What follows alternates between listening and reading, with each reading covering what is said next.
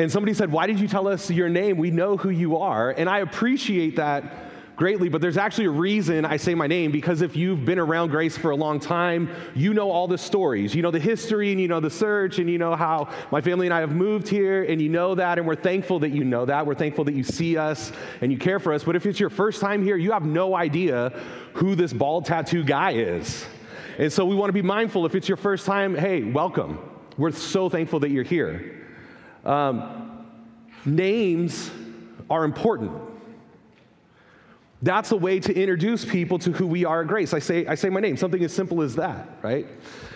My name is Will Vucurvich. My actual name is William Robert Vucurvich III. Thank you, yes, that's how I feel also. And when I was in first grade, my first grade teacher, Mrs. Willingham, would make us write our whole name on every assignment that we had. So literally some of my friends were done when I'm still writing my name. So I decided I would never pass that on. My grandfather was William Robert Vucurvich, my dad, I'm the third, but now I have a fourth. And it's interesting as, when we found out Erin was pregnant and we start this conversation of names. What do we name our kid? And all of these names start coming to mind. And I had this, I don't know if I'm the only one in this, but all of these weird thoughts of no, we can't name him that because I played football with a guy who had the same name and he was horrible. So I don't want my son named that name or whatever. My wife loved the name Dante, which is a great name, but Dante Vucurvich? But here's the problem, what sounds good with Vucurvich? But names are important. I learned, I think when I was a teenager, that my name means guardian protector. And it's interesting because my grandfather, the first, he was a sheriff. He was a guardian protector. And my dad was in construction. He built houses that guarded and protected people. And I've worked in helping ministries, helping to guard and protect people. And who knows what my son will do with this name, but we have hope. We named our second Micah George.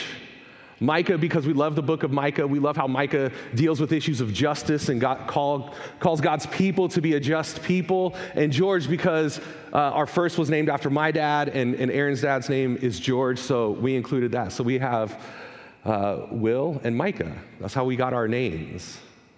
Our names are important. And so this morning, we're going to look at a character in Scripture, a woman named Hagar, who is the first person who names God in all of Scripture. We're kicking off this series called The Prayers of God's People, and we're going to look at different ways that God's people have prayed throughout Scripture and see what we can learn about who God is and what his people are like through the ways that we talk to God, and God responds to us. And so that's where we're going to land today. We're going to look in Genesis chapter 16 at this story of Hagar, a fascinating woman. We'll start in Genesis 16, chapter 1, and if you're using a Bible that you found underneath your chair, that's going to be on page 11, right there towards the beginning. We read this: Now Sarai, Abram's wife, had borne him no children. She had a female Egyptian servant whose name was Hagar. And Sarai said to Abram, Behold now, the Lord has prevented me from bearing children. So go into my servant. It may be that I shall obtain children by her. And Abram listened to the voice of Sarai.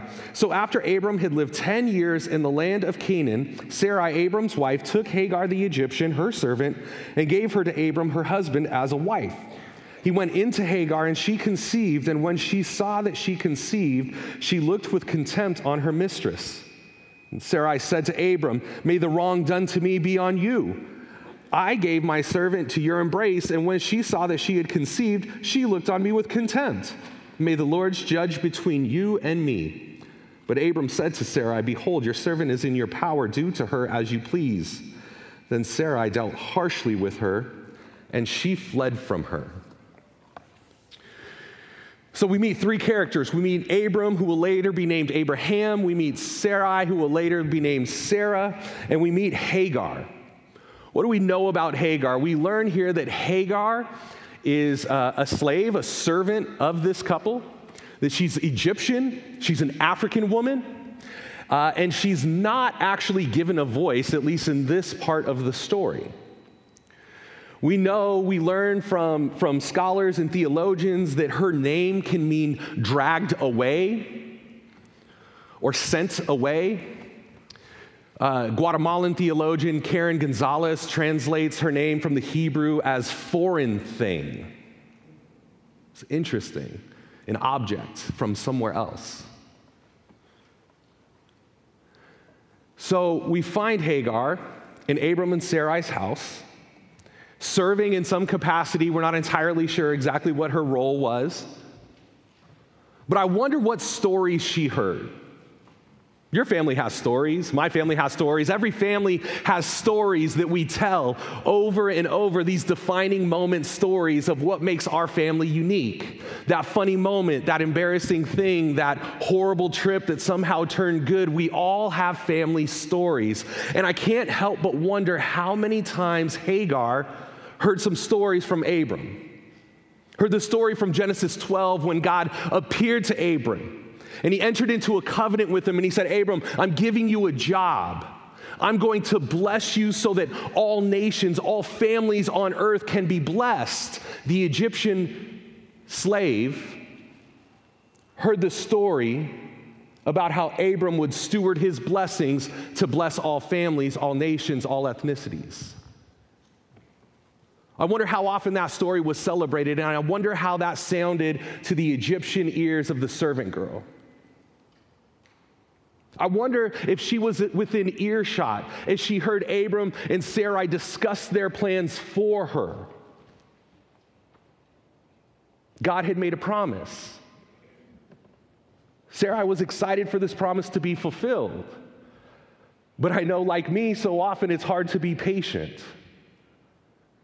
We know God has spoken things. We know that God makes promises. We know that God is faithful and good, but in the in-between time, in the waiting, sometimes we take matters into our own hands. And in this instance, I wonder if Hagar overheard Sarai taking matters into her own hands.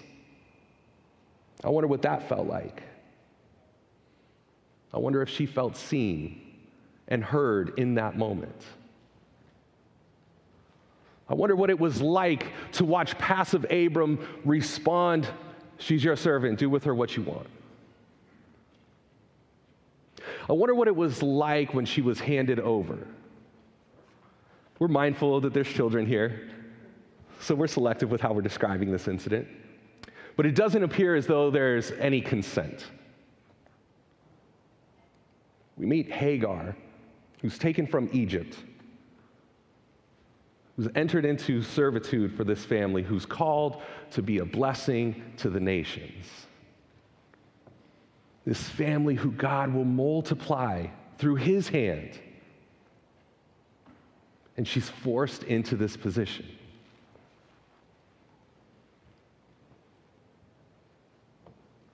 We learn that once Hagar conceives, there's a shift in the relationship with Sarai. Doesn't feel like that relationship started out on a great foot to begin with, but there's a shift. Sarai perceives something different in her relationship with Hagar, and she doesn't like it. Now, this was Sarai's plan, right? She's the one who formulated this plan, and it went according to what she desired, but now she sees that Hagar is pregnant, and their relationship shifts. She complains to Abram.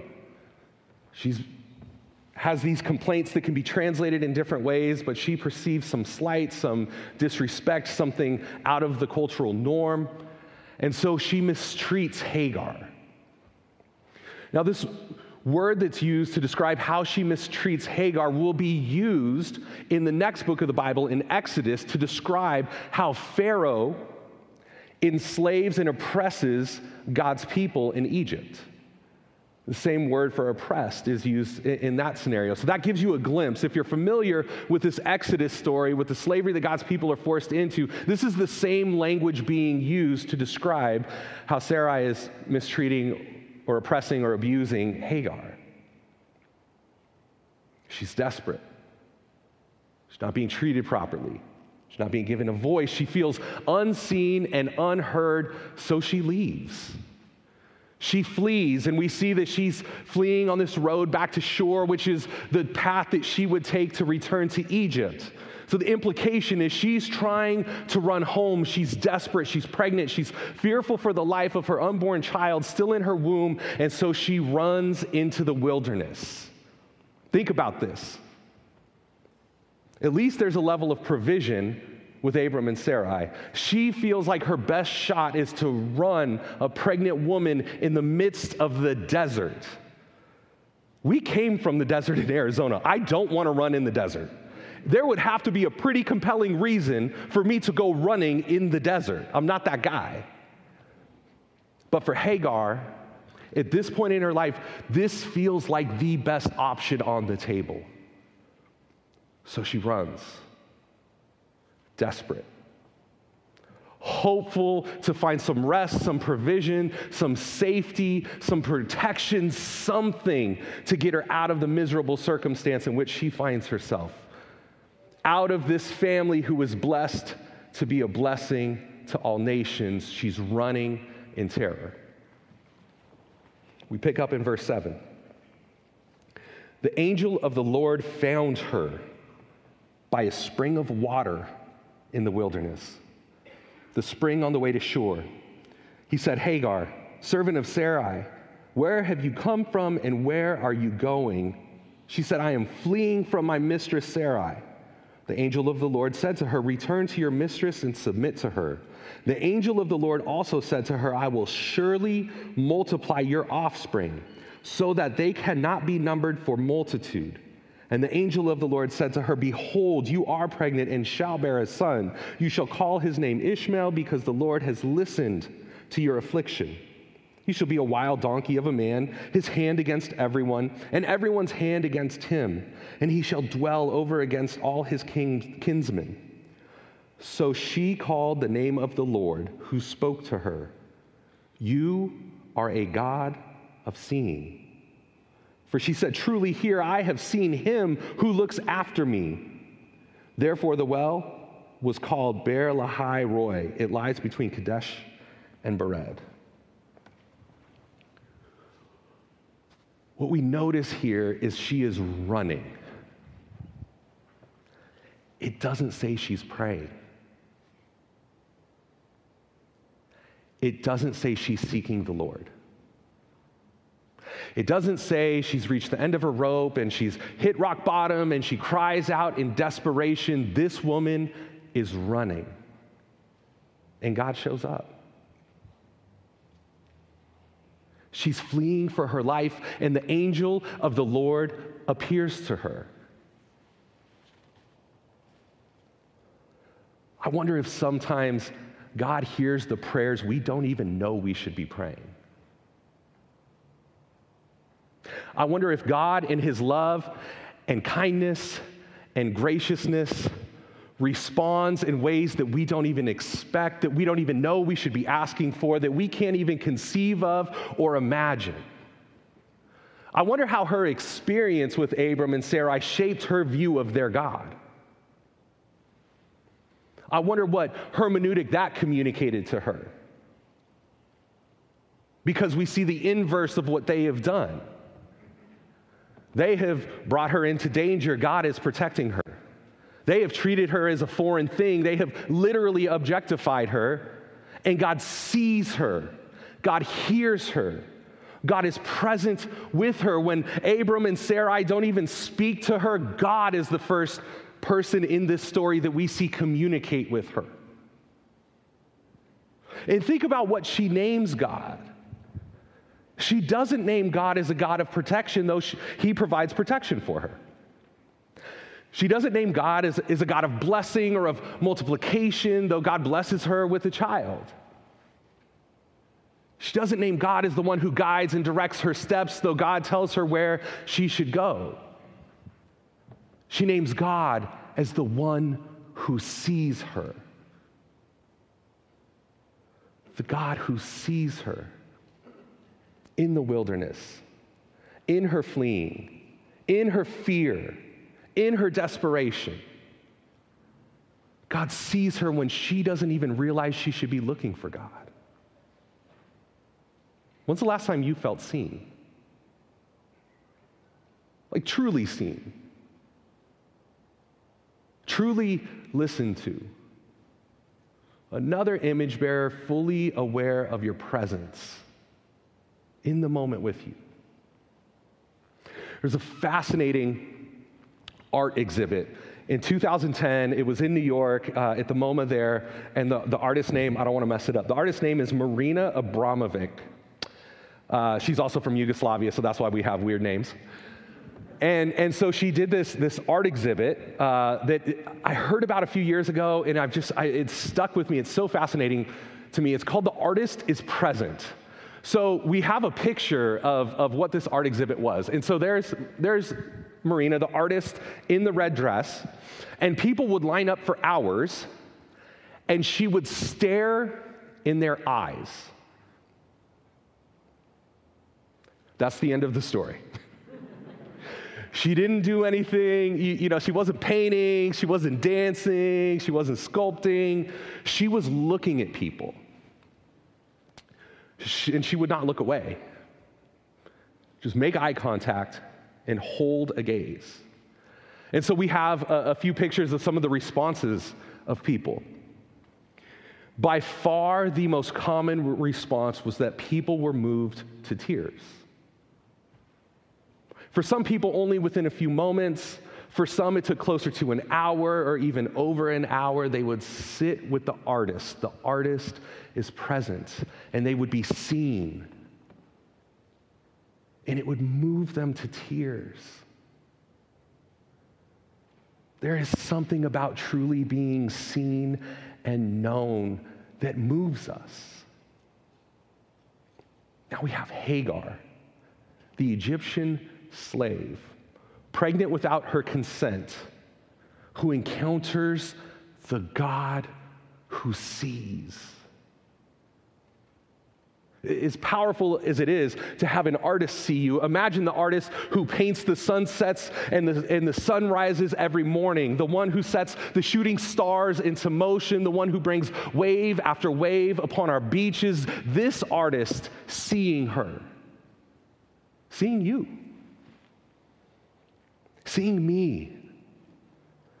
Not just in the mountaintop moments, not just up in Malibu at the Psalm retreat when we're singing and we feel so connected to God, but God seeing us in our desperation, in our wilderness.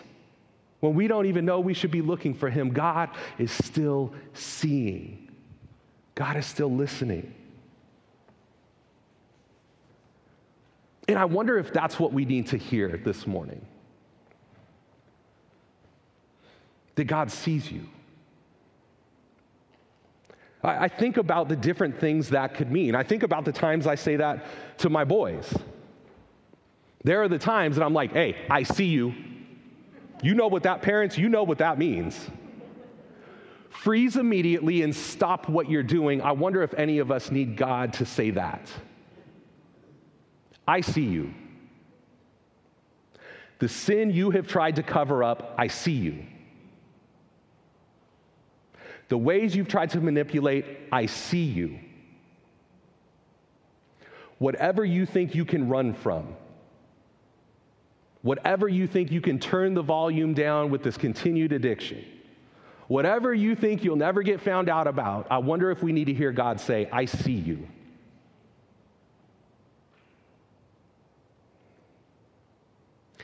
Now, thankfully, the sentence doesn't end there.